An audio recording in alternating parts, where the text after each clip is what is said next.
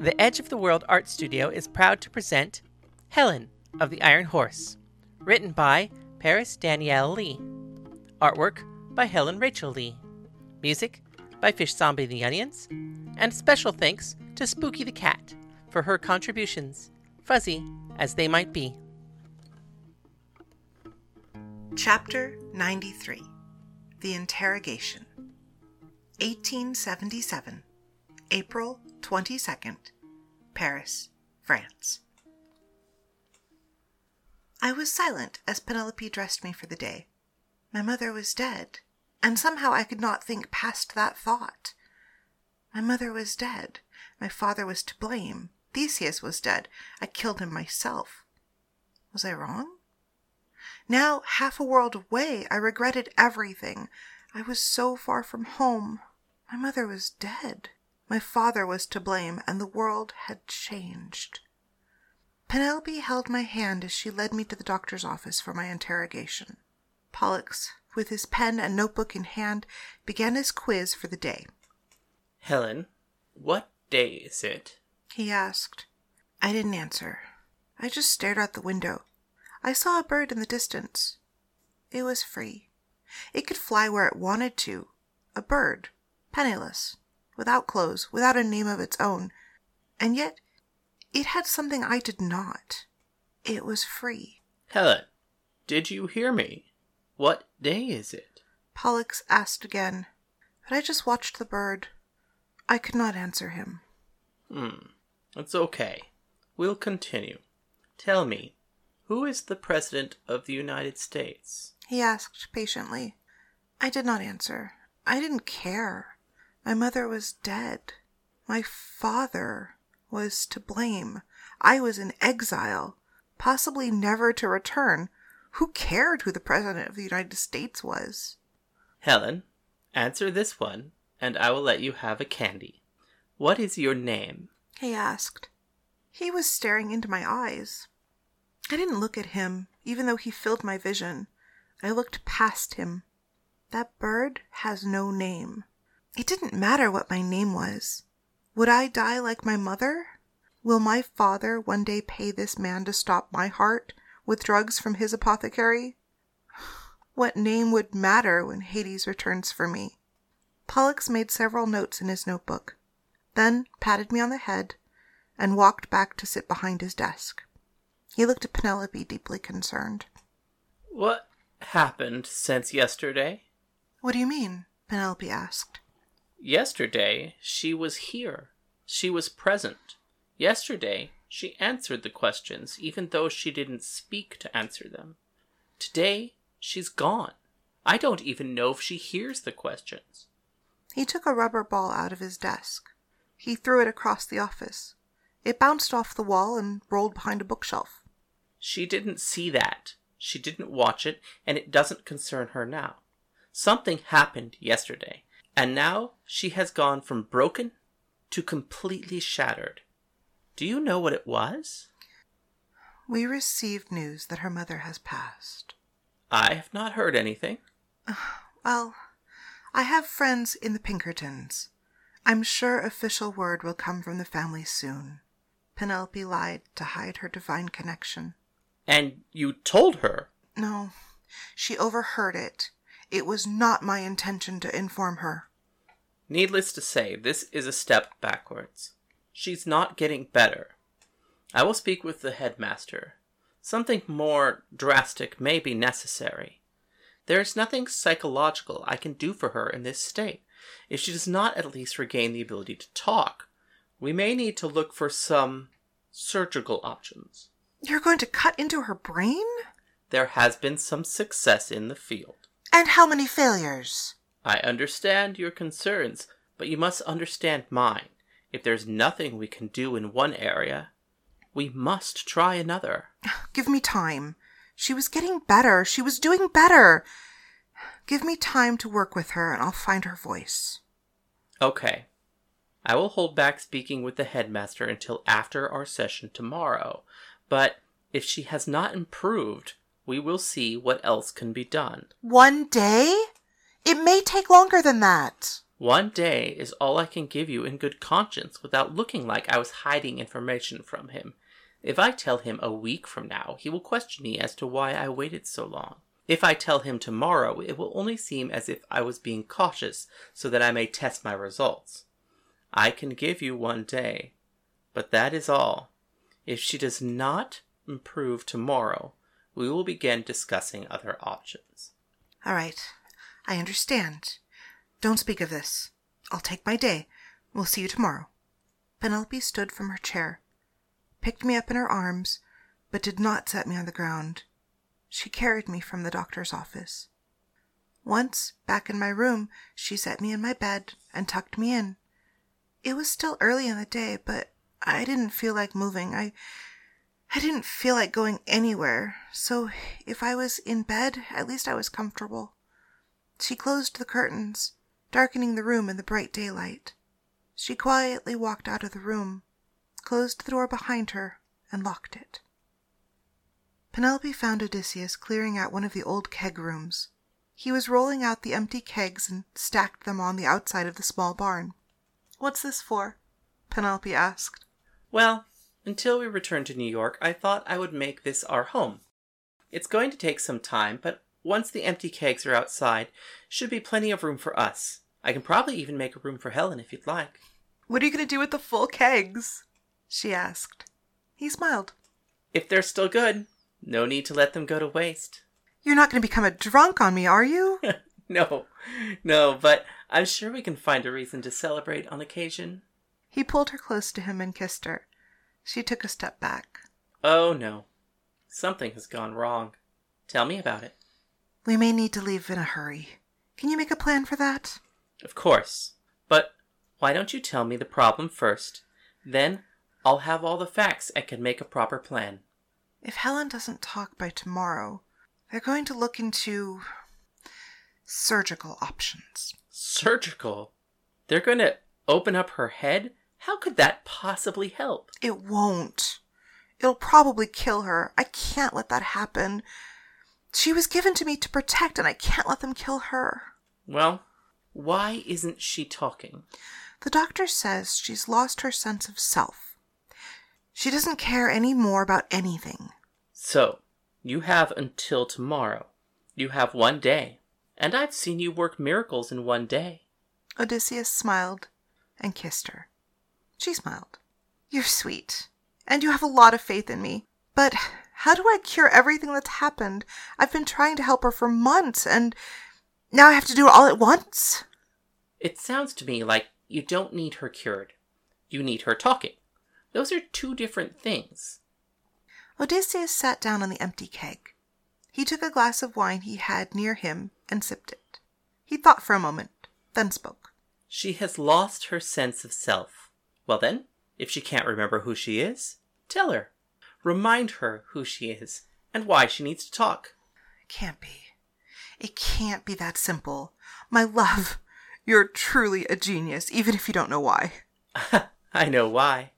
It's because I married you. Now, before you go back, would you like a glass of wine? Is it good? Yes, it's very, very good. Odysseus answered.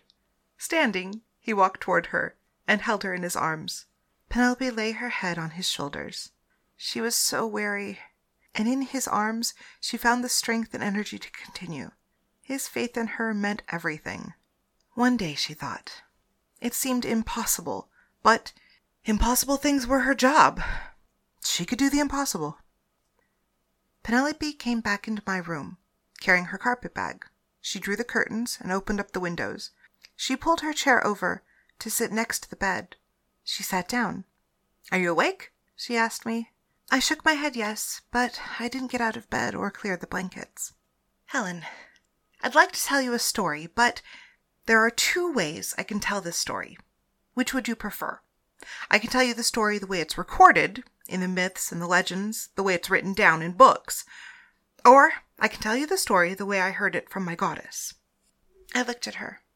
I didn't understand, and the question must have been obvious on my face because she continued answering me. "The difference is a matter of fantasy or truth. Would you like to hear the truth?" At first I didn't answer. Then I shook my head no. I had had enough of the truth. I had enough of reality. The truth was too ugly to look at anymore. My life was too dark to live in. The myth, then. She opened her carpetbag and pulled from it a book. On its cover, it said, The Trojan War. She opened to the first page, took a deep breath, and then said to me, "This is the story of a war that happened 3,000 years ago. It begins in the city of Troy with the birth of a prince named Paris." Then she read to me. She told me the story for the first time. Paris, my Paris, described to me in detail. A prince, abandoned, turned shepherd, smart and witty, favored by the goddess Aphrodite. She gave him a gift, the most beautiful woman in the world. I tried to picture her, my ancient namesake. I tried to imagine what she could look like 3,000 years ago. I wanted so much to be like her, desired by all who knew her, cherished by a man who would give up anything for her. Penelope continued. She told me of Agamemnon and Menelaus. She described Achilles and Odysseus. She told me the myth as she read from her book. Then she stopped, the story still unfinished. Again she took a deep breath. "Helen, it's not a mistake you were named after this woman, because time runs in a circle. We live, we die, and then we come back to live again. We're given a second chance, and a third, and a fourth, to find a way to tell the story of our life the way we would like it, to correct our failures and to relive our triumphs. It was not a mistake you were named after Helen of Troy, because 3,000 years ago, you were Helen of Troy. This is who you once were, and now, once again, it's time to take up her mantle and be her." I sat up in bed. I looked at Penelope, tears running through my eyes. "I am not that beautiful. I am just a girl," I told her through my tears. So was she. Sometimes it's all about reputation. She used the myth of the most beautiful woman in the world to her advantage, or disadvantage, depending on how the story is told. But now it's time for you to tell the story the way you want to tell it. Helen was a Spartan and a queen. She was strong and beautiful and taught how to fight and defend herself. They did not give you these weapons, but what you do have is a voice. And that voice is a weapon you will need to change your tragedy into your triumph. You will need your voice to earn your freedom. Can you do that for me? Can you talk and answer questions? It's all a game. But if you lose this game, you will die. When the doctor asks you a question, remember, it's a game. And my voice is my weapon," she said, as she touched my cheek gently with her hand. "If I do this, will I meet Paris? I don't know. But I know that if you don't do it, you won't live long enough to find out." "Okay. I will be Helen of Troy." "Tell me more about her," I asked. Penelope picked up the book and continued to read. Pollux took a notebook off his desk. With a pencil in hand, he carried them over to me. I sat again on his examination table, and Penelope sat in the chair Pollux had supplied for her. I tried to remind myself what Penelope had taught me. My voice was a weapon, and this was a game. I have to answer the questions. I understood that, but I would do what I could not to answer them the way he wanted me to. This was my game. Okay, Helen. I need to ask you a series of questions. Please be sure to answer them to the best of your ability. There is no wrong answer, and if you don't know, just say so," he said calmly. "What day is it?" "The 23rd, I said weakly. First point to Pollux. "Of what?" he asked in return. I didn't answer. I just stared at him, not understanding. "The 23rd of what?" he asked. "That's what it is, isn't it?" "But what month is it?" "You didn't ask me what month it was." "When I ask you what day it is, I'm asking you What is the date? Why didn't you just ask me what the date is then? I held my head up, not letting him upset me. I thought to myself, what would a queen do? What would Helen do? All right. What is the date? It is the 23rd of April, 1877, isn't it? Yes. Very good. He made a note in his notebook. That was a tie. Penelope smiled. She was happy to see I was talking. There was something about Pollux that put me at ease. I appreciated his gentle voice. Now, who is the President of the United States? I don't remember. That's okay. It's Rutherford B. Hayes. Now, who is the President of the United States? What happened to Ulysses? What Ulysses? The President of the United States. His name is Ulysses. I remember that. He didn't run again. As of January, the President has been Rutherford B. Hayes. But what happened to him? Nothing happened to him. He's just not President anymore. Pollux looked confused. Oh, So, who is the President of the United States? he asked a third time. What kind of name is Rutherford? It doesn't sound like a real name. It sounds like the name you give a dog. I don't know. American names always sound so strange to me anyways. I imagine it's the name President Hayes was given at birth. You should have changed it. Rutherford doesn't sound right. Okay, we'll move on. He gave up. Point Helen. The score was 1-1. What is your name? Helen. I saw no way to dodge such a direct question. Helen what? He asked. Maybe there was still a way to win a point here. That's my name. What is your family name? Oh, that. That's my father's name, not mine. Your name is Helen Taggett. If you say so. You don't think that's true? It's probably true. I just don't think it fits me anymore. Would you prefer something else? No. I imagine it will do as good as any other name. Better than Rutherford. Who are you then? I looked over at Penelope. She smiled at me and waved her hand as if it didn't matter whether I told him or not. I am Helen of Troy, I said to Pollux. This was the first time I've ever said it out loud. The first time I ever admitted what I had come to realize. Penelope was right. And more than that, this is who I wanted to be. The face that launched 1,000 ships? He asked. That's me, I responded. He began to write in his notebook whatever he was writing.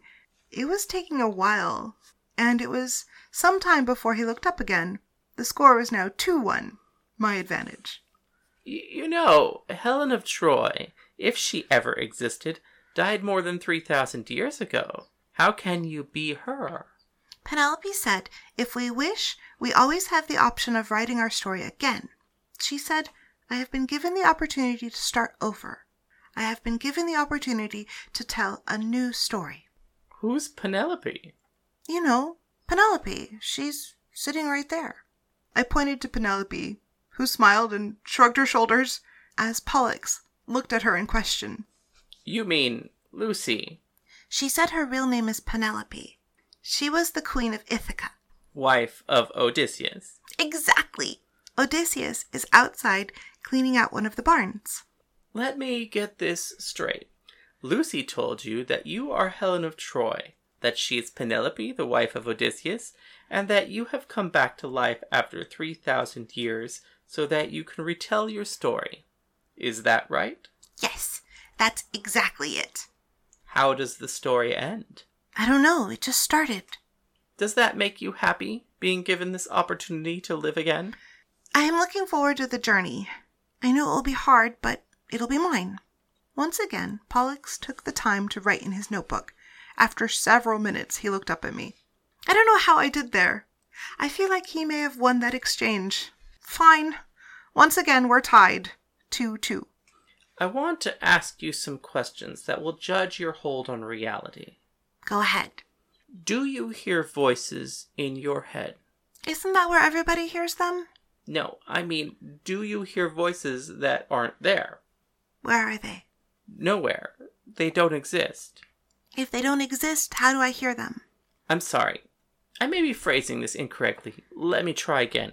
Do you ever hear voices from people who aren't there? Which people? Anyone. Anyone who's not here? Exactly. Are they out of the room? Are they in another building or maybe down the street? No, they don't exist. The people don't exist. Yes. But their voices exist. No, not exactly. The voices would exist only in your head.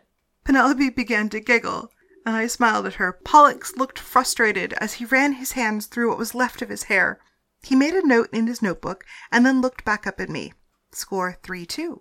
Once again, I was winning. Do you ever see things that aren't there? You mean like the people?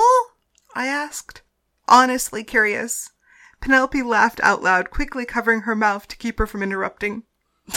I'm sorry. I will stay quiet, she said, doing her best to hold back her laughter, but her smile was wide and it brought me joy. No, I mean, do you ever see things, and then when you go to touch them, they disappear or were never really there? He asked again patiently. I saw a staircase that wasn't there, I replied. Penelope looked startled and then very subtly shook her head no. Where did you see a staircase that wasn't there? I don't know, I lied. Penelope didn't want me to say, so I struggled to hide the information I had let slip. It wasn't there, so I couldn't tell you. Damn, I think I screwed that one up. Okay, 3-3. I want to ask you one more question. And if the question makes you uncomfortable, or if you don't want to talk about it, just shake your head no, and I will give you a candy and see you tomorrow. He looked at me as if he was studying a map before he spoke, keeping his full attention focused on me and my reaction. He asked, Why did you kill the governor of New York? Somehow the laughter had left the room, and Penelope hung her head a little. It was quiet, and I didn't know what to say. Penelope had told me my voice was my weapon, but somehow this question shut me up. I wanted to respond. I tried to think of it, but I couldn't. I knew I had killed him. I knew it was my fault, but I didn't know why, and I fought with myself not to look, not to think of it. I shook my head no. That wasn't playing fair. Penelope took me back to my room, locked it, and then returned to the doctor's office as he requested. He wanted to talk to her, and I knew something had gone wrong. Once seated, Penelope folded her arms in her hand and sat straight, waiting for the doctor to address her. The doctor opened his notebook, checked his notes one more time, and then sat back in his chair.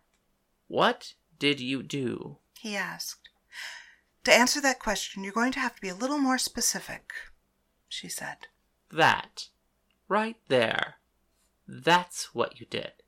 You know exactly what I'm speaking of, and yet you didn't answer the question. I'm your patient now? No, but if you're going to be my colleague, we need to be able to work together, and right now, we are not. I will not help you harm her. My single and only priority is Helen. The money her father is paying, be damned. You, the headmaster, this school, I will burn it all down before I allow any of you to harm her in any way, shape, or form. You gave me an ultimatum. You said you needed her talking. If she talked, you could help her. Otherwise, you were going to cut into her brain. So, I got her talking. That was my first tactic.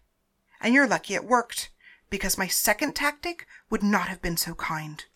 Penelope stood from her chair. I want to help her, but it doesn't help her to believe in delusions. What exactly did you teach her? Did you tell her she was Helen of Troy? Why? I didn't have time to restore her ego.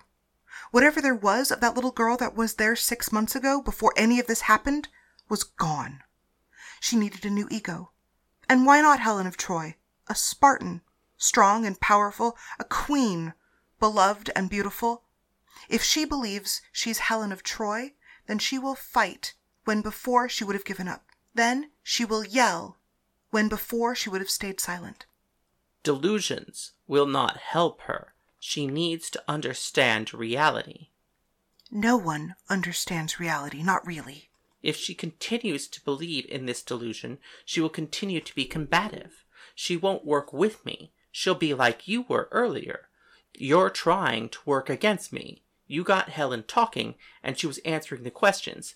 But She was doing everything she could not to answer them right. She was playing a game with me, I could tell. It's the same game you play when you avoid my questions. Did you teach her that? Of course I did. Why? Because she's a child, and children play games. That's what they do. It makes my job harder. I don't care.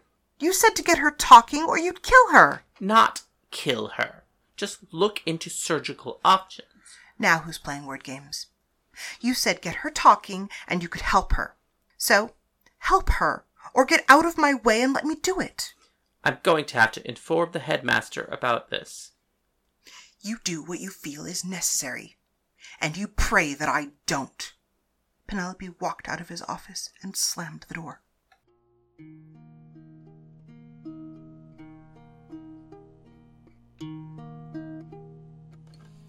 This has been Helen of the Iron Horse, written by Paris Lee, artwork by Helen Lee, performed by Helen and Paris. All characters within are fictional and bear no intentional resemblance to anyone living or dead, except, I guess, for Helen and Paris. See more of our work at edgeoftheworldart.com. If you would like to comment on the show or ask any question, please email us at helenoftheironhorse@gmail.com. The proceeding was made with the love and encouragement of all of our friends at the LA LGBT Center's Trans Lounge. Thank you.